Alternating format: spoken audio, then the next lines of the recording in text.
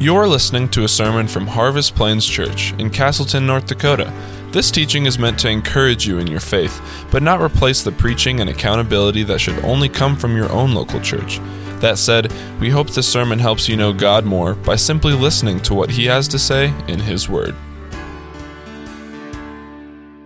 Well, personally, I always get very excited anytime we get the opportunity to jump into a new section of a book that we're studying through.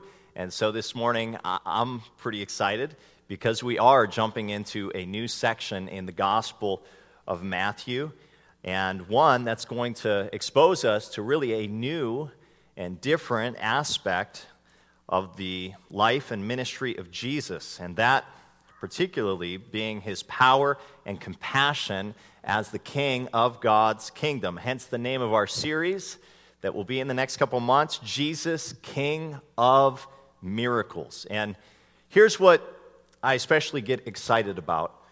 The fact is that there's a lot of people in this room that have gone through countless struggles in the last year and a half. I've talked to many people who have said that it's been among some of the biggest challenges that they've faced, that they have been overwhelmed at so many levels, that they have been discouraged, that they have felt totally defeated. And so what I love about this series is that it's going to take us into looking at the mercy and the compassion and the power of God at work towards those that are feeling the exact same way. And so as we go through this text, chapters 8 and 9, here's what I think will be clear, that God is not only able to help you, but that He truly is willing to help you if you go to Him in faith. That said, before we get into today's text, I just want to do two things. First, I want to remind you about the overarching theme of Matthew's gospel. I also just want to explain where we're at in the development of that theme. So, first, the theme of Matthew's gospel. Now, many of you might remember this, but Matthew's gospel all centers around one big idea, and that is on the kingdom of heaven, and most specifically, the king of that kingdom, who is Jesus Christ. So then, the development of that theme, let me just remind you where we've been. The first 4 chapters or so was all about introducing us to Jesus Christ and what makes Him uniquely qualified to be the king of God's kingdom. So some of you have opened up your Bibles to Matthew and you've looked at chapter 1 and you've seen a long list of names. Remember why that was significant. It was all to prove that Jesus is uniquely qualified to be God's king because He comes from the proper bloodline. He has the proper ancestry. He has the proper parents and grandparents and grandparents and great-grandparents, right? And that whole line. And then you move on and you say, oh, He's also uniquely qualified because of His unique coming, the way He enters the world, the way He fulfills prophecy, the way He fulfills all of these predictions in the Old Testament. You move on into chapter 3 and you see He's also uniquely qualified because there's a messenger sent in front of Him, one to prepare the way, John the Baptizer, as we talked about earlier, who's going to be the one that says He is the one who is the coming Christ. He is the one that God's Word has continued to talk about, one who I am not even worthy to untie the strap of His sandals. And then we see He is uniquely qualified because of how He overcomes temptation and where it seems that He's kind of living out Israel's experiences in the wilderness, but where Israel failed, Jesus does not, and therefore He is the perfect king because He is able to be obedient at every point that human beings cannot and will not be. And then, after introducing us to that, then we looked at the Sermon on the Mount. And this brought us into the first teaching section, the first teaching discourse of Jesus. And just to remind you, if you've got your Bibles open, go ahead and look in Matthew chapter 7 and look at verse 28. Our text last week ended with this. It says in verse 28, "And when Jesus finished these sayings, the crowds were astonished at His teaching, for He was teaching them as one who had authority and not as their scribes." So At the conclusion of the sermon, people are in awe over Jesus because they know, unlike the scribes and the Pharisees, who would regularly quote other scholars and say, well, so-and-so said this, so it's true, and so-and-said interpreted it this way, and so this is what you believe. Jesus doesn't do any of that, right? He's able to just say, this is what God meant by this, and this is how you should understand this. He didn't quote other rabbis. He didn't quote any scholars. He was able just to speak with authority because he was the true teacher, the prophet that Moses talked about in the Old Testament, who would come and deliver the truth of God to God's people. And so I guess you could say the Sermon on the Mount was all about the authority of Jesus seen specifically through his teaching. Now today, as we come into our new section, we are still looking at the authority of Christ. However, we're looking at Jesus' authority as seen through many miracles, actually 10 miracles to be exact, and all of them showing Jesus' power over sickness, suffering, Satan, sin, and nature. And in the midst of these miracles, another thing that we will also notice is that there are 4 dialogues that Jesus has. One with 2 would-be disciples in Matthew chapter 8, verses 18 through 23. Another with the Pharisees in Matthew chapter 9, verses 9 through 13. Another with John the Baptist's disciples in chapter 9, verses 14 through 17. And then another with Jesus' own disciples in chapter 9, verses 35 through 38. But in everything, just remember, the authority of Jesus is our focus, both in his miracles and in his teaching of what it means to be one of his disciples. And just to remind you, remember that the book of Matthew is kind of structured over 5 different discourses of Jesus. And so many say that just as Moses had his own 5 books of the Bible, and Jesus is the new Moses, he comes and he has his 5 discourses. So the Sermon on the Mount was the first of 5 discourses. Now we're in a narrative section. When we're done with this narrative section, we'll be in another teaching section. When that teaching section is done, we're into another narrative section, and so on and so forth. So there's an ebb and flow between discourse and narrative sections. So having considered then the big picture of Matthew, I want to now invite you to follow along with me as I read for us our primary text this morning in Matthew chapter 8, verses 1 through 4. So look there and follow along with me as I read for us. When Jesus came down from the mountain, great crowds followed him. And behold, a leper came to him and knelt before him, saying, Lord, if you will, you can make me clean. And Jesus stretched out his hand and touched him, saying, I will be clean. And immediately his leprosy was cleansed. And Jesus said to him, see that you say nothing to anyone, but go, show yourself to the priest, and offer the gift that Moses commanded for a proof to them. So here we are. Matthew says that Jesus has finished up the sermon, and he has descended the mountain. And sometime after the sermon is given then, what are we told happens next? Our text says, behold, a leper came to him. Some translations actually say immediately a leper came to him, but I believe behold is probably best because I don't think it's Matthew's intention to say this happened, before Jesus was even out of, able to catch his breath as he got down the mountain. Matthew's material is actually more thematic than it is chronological because, again, he's all putting a case together that Jesus is the coming king. So we can understand that Jesus came down the mountain, and at some point afterwards, we don't know how long afterwards, but a leper comes to him. In any case, I want you to imagine the scene. Remember that we're told that Jesus is being followed by great crowds, right? This is not the first time that we've heard about these crowds. If you've got your Bible, just turn on over to Matthew chapter 4. Because before the Sermon on the Mount was preached, we're told in verse 23 that Jesus went throughout all Galilee, teaching in their synagogues and proclaiming the gospel of the kingdom and healing every disease and every affliction among the people. So his fame spread throughout all Syria, and they brought him all the sick, those afflicted with various diseases and pains, those oppressed by demons, those having seizures and paralytics, and he healed them. And verse 25, we're told, and great crowds followed him from Galilee and the Decapolis, and from Jerusalem and Judea, and from beyond the Jordan.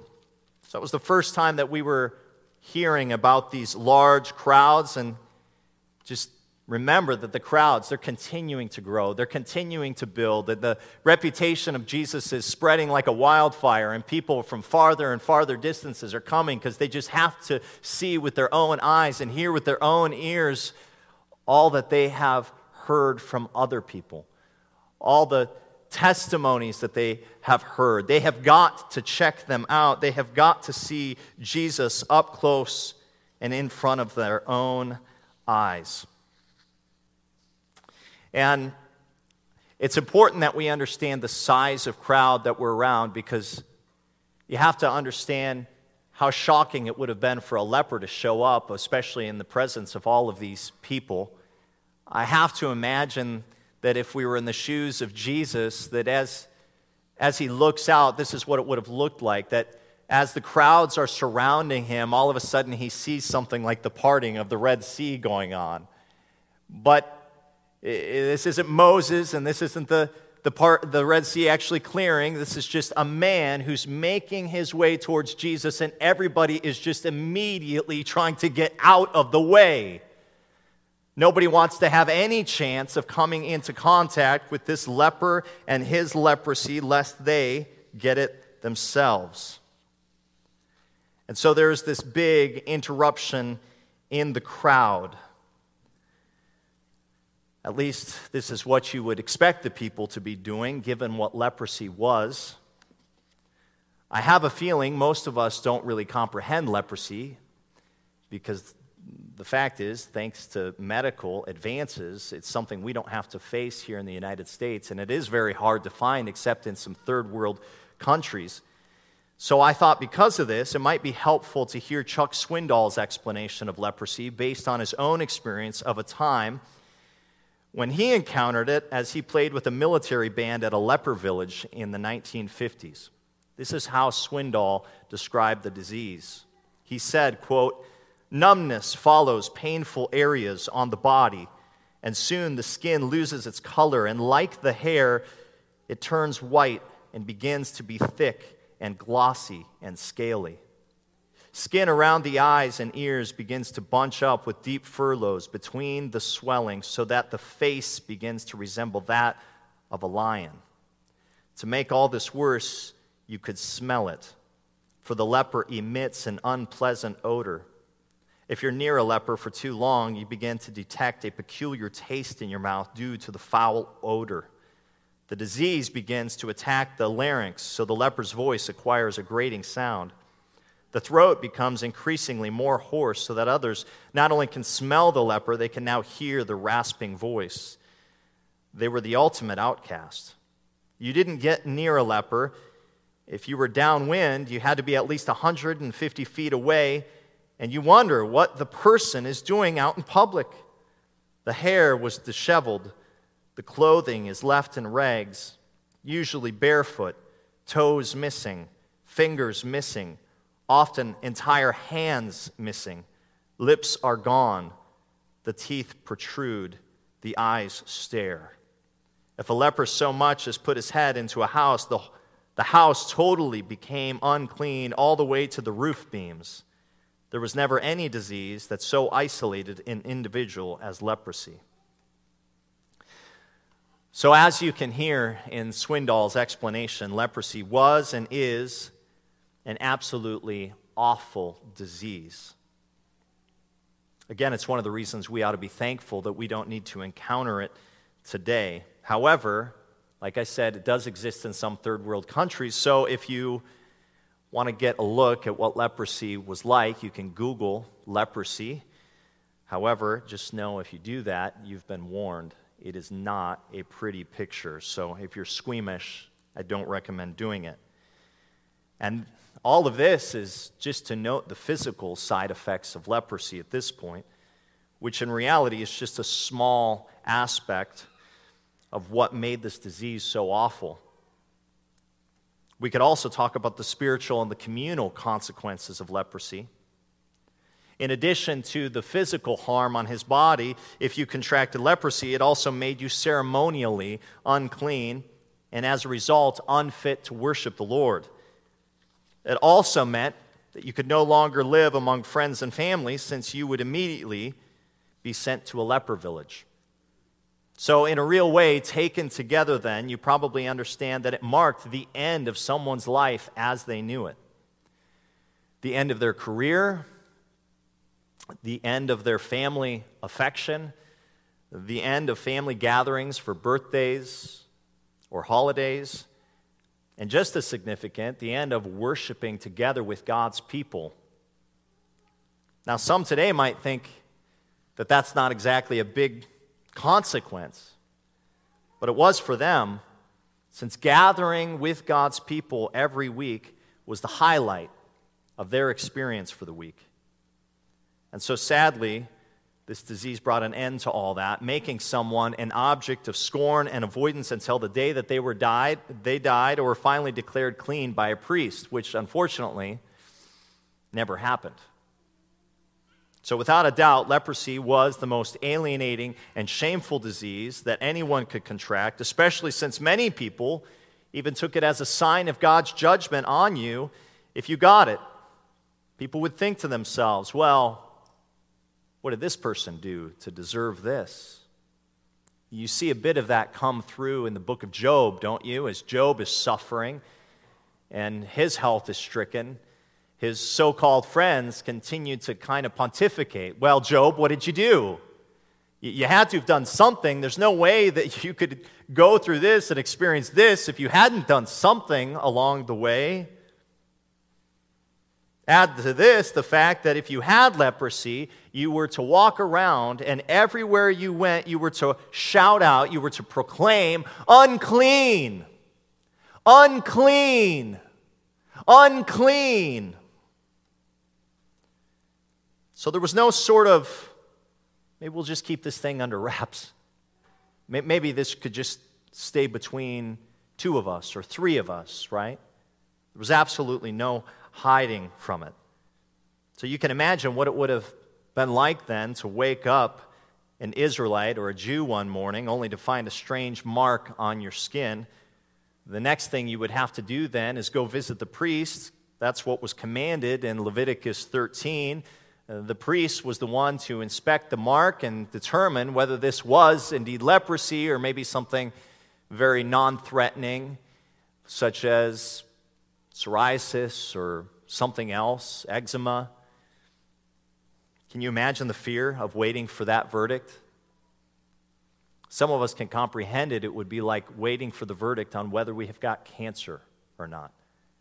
And you know that if it is the case that you've got leprosy, it's going to change everything about your life. And so all of these thoughts running through your mind, will I see my family again? Where will I sleep tonight? How are my loved ones going to be provided for? And of course, how bad is this going to get? Because there wasn't exactly a for sure time frame on how long you would have it until you died. It could be 5 years, it could be 10 years. In some cases, it could be as long as 20 years. In any case, it was absolutely devastating news to receive because here's the deal, there was no cure for leprosy. And there was absolutely no medicine that could alleviate the symptoms. So if you were diagnosed with it, you need to understand you just received your death sentence.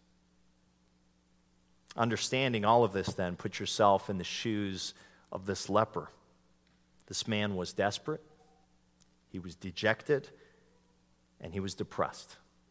He was despised, feared, and avoided. If anybody knew suffering and loneliness and trauma, it was this man, because he literally lost everything. His job, his family, his friends, his health. All gone in a moment. And so what does he do? And despite how many negative opinions there must have been from people in the crowd, he is determined to make his way to Jesus. And so he runs up to Jesus and he bows himself to the ground and he says to Jesus, "If you will, you can make me clean." To get a stronger sense of what is happening here, I appreciate how Mark and Luke fill in a few more details of the story for us, since the story is also recorded in their Gospels. Mark tells us that this man actually implored Jesus in Mark chapter 1, verse 40. Likewise, Luke says that this man fell on his face and begged that Jesus would heal him in Luke chapter 5, verse 12. And so this man, he is pouring out his heart to Jesus, pleading with Jesus. At the same time, though, recognize what he's not doing. He's not making demands on Jesus. He's not manipulating Jesus. He's not giving a sort of ultimatum with Jesus or trying to make deals with Jesus. Well, if you do this for me, then I will also do this for you. There's none of that going on. He simply comes and he says, "If you will, you can make me clean." This is a demonstration of true humility, isn't it? And you see humility expressed in three different ways in this story. First, you see his humility by virtue of his posture. The verb used to describe what he does here is the Greek word proskuneo, which is the word that's used most frequently in the New Testament to describe worship. So there's debate. Is this man worshiping? There's good reason to believe that he is. In any case, though, he is bowed down and he is as low as you can get with his face down to the ground because he recognizes the supreme value of the person in front of him. And he esteems his position as one who is an authority over him. So he is showing humility by his posture. Secondly, he is showing humility by virtue of his address to Jesus. He calls him Lord.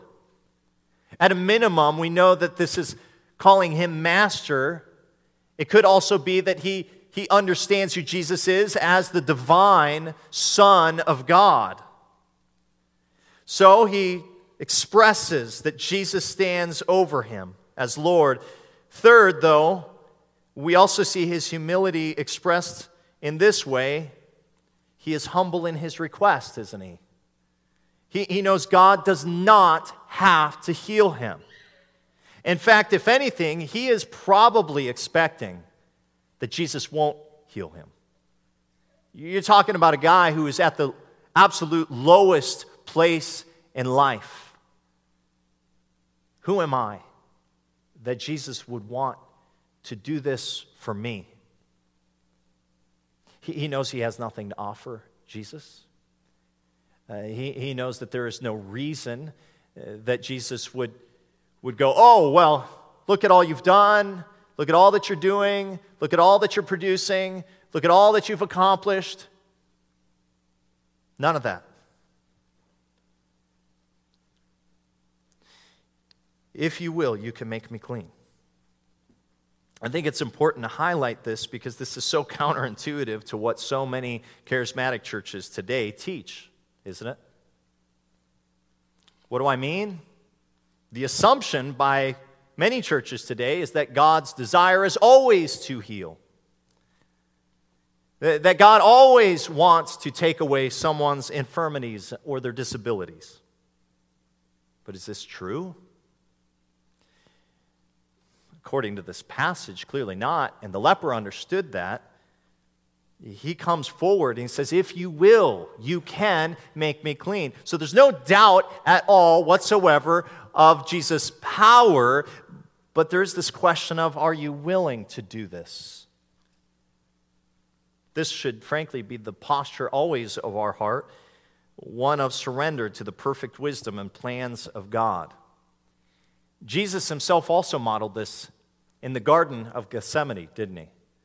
As he labored there in prayer. Is there another way, Lord? Nevertheless, not my will, but yours be done. Some people would think that his question about the willingness of God would be seen as a symptom of a weak faith. But is that the case? Not at all. It was faith that took him before Jesus. It was faith that led him to go through the crowds in spite of all of the social stigma, in spite of all the other people that would have said, "What are you doing here?" Unashamedly, he goes to Jesus. It was his faith being active all along. So here he is before Jesus. And he says, "If you will, you can make me clean." And the question in his mind is, what's going to happen next, right? And what does happen next? To the surprise of this leper and to his amazement, Jesus not only is able to heal him, but he is also willing. Again, Mark is helpful here because he tells us why Jesus healed this man. Mark says Jesus was moved with pity. This means Jesus looked at this man and felt genuine sorrow for him, that he felt anguish for this man, that there was heartfelt sympathy in full effect in Jesus' actions. And so Jesus reaches out, and this is where Jesus does the absolute most shocking thing, the thing that as we read this text we go, "Are you kidding me? He did that?" What is it? He reaches out and he touches the leper. He touches the leper. Just remember everything I just told you, right? I mean, the crowd certainly would have been avoiding this man because they knew that according to Leviticus 5:3, that if they touched this leper, then they immediately became unclean, and they would have to undergo the same kind of treatment that this man went under. But here is Jesus touching the leper, this unclean man. But how can he do it? Because this is God, very God. This is one who can touch an unclean leper, and not only does he not become unclean himself, but he makes the leper clean. He can remain free of defilement for himself, and at the same time, he can remove the defilement of those who are defiled and clear them and cleanse them and make them able to once again enter into the presence of God. And dear friends, this is good news, not only for the leper, but for those of us that are here today in this room, because here's the deal, every single person in this room is defiled. Every one of us has got a stain on our lives. And it may not be visible, but it is just as real and frankly more devastating than physical leprosy. This was something that Jesus had to try to get through time and time again. This was just something that the Pharisees didn't understand, right? They were always trying to avoid touching certain things and doing certain things, lest they become unclean. But Jesus, throughout his ministry, consistently said, "You're so afraid of what you're going to touch and what you're going to eat and all this kind of stuff. Don't you get it? You're already unclean." We learn about this in Mark chapter 7. Now, when the Pharisees gathered to Jesus with some of the scribes who had come from Jerusalem, they saw that some of the disciples ate with hands that were defiled, that is, unwashed. For the Pharisees and all the Jews do not eat unless they wash their hands properly, holding to the tradition of the elders. And when they come from the marketplace, they do not eat unless they wash. And there are many other traditions that they observe, such as the washing of cups and pots and copper vessels and dining couches. And the Pharisees, listen to this, and the scribes, they asked him, "Why do your disciples not walk according to the tradition of the elders, but eat with defiled hands?" Like they had a whole system that they had concocted themselves. It wasn't written of Moses. It wasn't written in the Word of God. But a whole bunch of individuals said, "Well, maybe this should be something we do so that we don't become defiled." Jesus is correcting their misunderstanding here.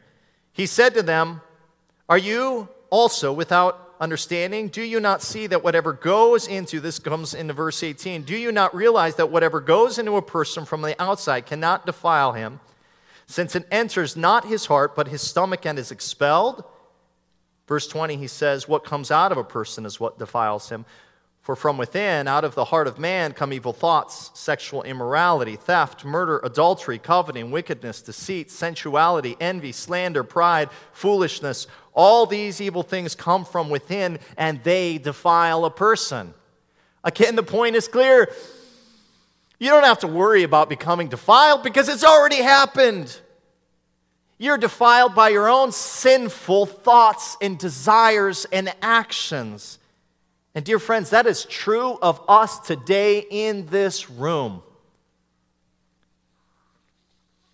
How gracious and good it is to know, though, that Jesus himself is not afraid to touch the leper. Amen?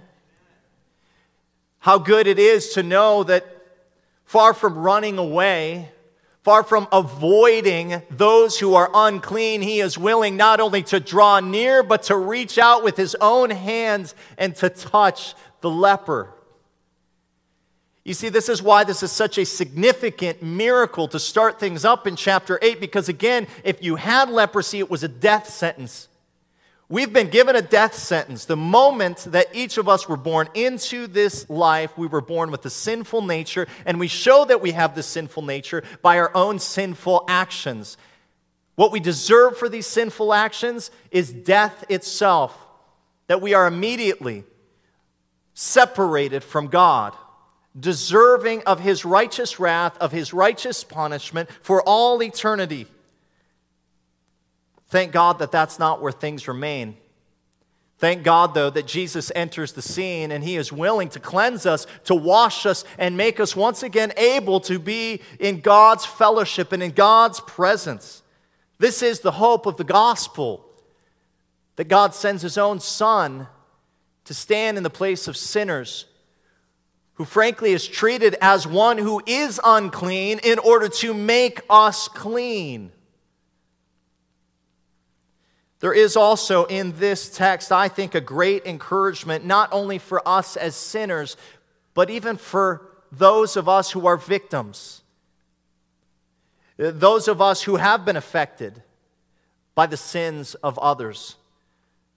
If we went around this room, no doubt there are plenty of stories that if people were honest, they would share and they would say, "You don't even want to know what I've gone through." There are some in this room today that you feel like you're just, at times, that you're just baggage. That's how you've been treated your whole life. And you think, like, what would anybody want to do with me if they knew what happened? Thank the Lord that that's not the case with Jesus, that he knows everything about you. Everything that you've gone through, everything that you've experienced, everything that you have done. He knows it all 100%. And he is still not ashamed to draw near to you. The question, though, is this: will you draw near to him? He is willing. He is able. But are you willing to come to him like this leper? The beauty of it is that the reward for seeking Christ and coming to him in faith is clear. He is able to wash you. And perhaps you're thinking, well, why I want that healing? Listen, again, it's totally up to Jesus whether the healing happens or not. But this we know, here's the guarantee, that anybody who comes to him in faith is for sure offered this. They are offered eternal life.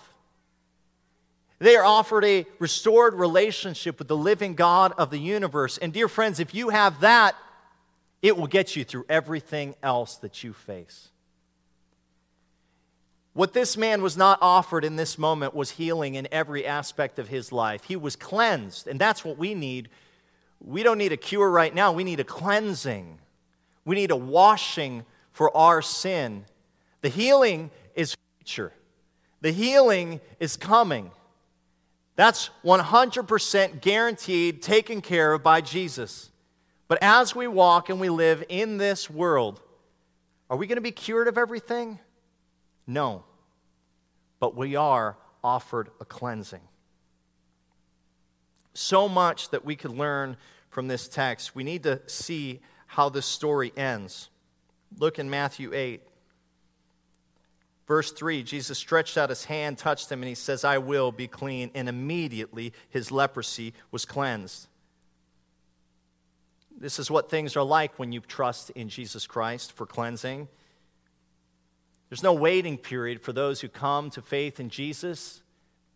Jesus cleanses immediately, freely, willingly. Then Jesus says to this leper, see that you say nothing to anyone, but go, show yourself to the priests, and offer the gift that Moses commanded for a proof to them. A lot of speculation around why Jesus gave this man these instructions, but it seems quite clear at the end of verse 4 that this man was to go to the priest because this is what Moses commanded, and in doing so, the priest certainly would have marveled and said, how could this happen? How could this actually occur? How did you become clean? How was this eradicated? It was all the more proof that one was among them who was God, very God. Additionally, I think it was also important that as Jesus came as this teacher, there were many who accused him of trying to overthrow Moses and the prophets. This sign also would have shown that far from that, Jesus comes not to abolish the law, but to fulfill it. He is the fulfillment of the law, dear friends. He is the one who acted at every point in obedience to God's word. He is one who lived a sinless, perfect life. Because what is the fact? All of us have broken it.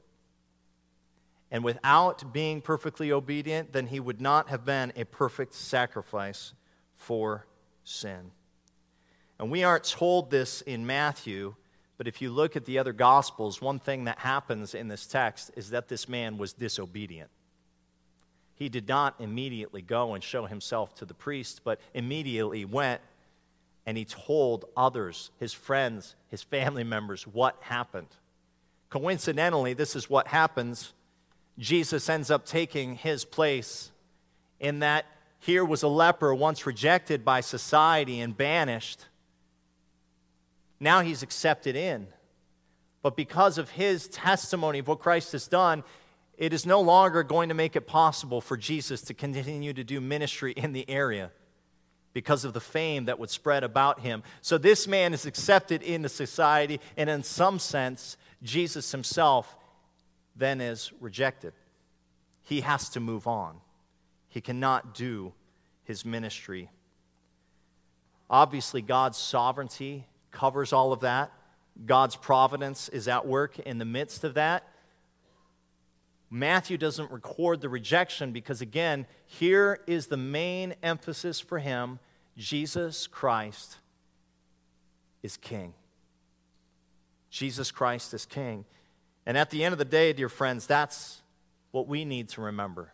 Jesus Christ is King. He is God, very God. He is the one sent from heaven. He is the offering, the substitute in our place that each and every one of us, no matter where you're at, no matter what you've done, no matter who you are, Jesus Christ is King. And if you bow down and you acknowledge him as such today, here is the hope that you can have eternal life, that you can have cleansing. Amen? Let's close in a word of prayer. Thank you so much for listening. We hope this sermon encourages you as you go about your week. If you're in Castleton or even the Fargo-Moorhead area, come check us out.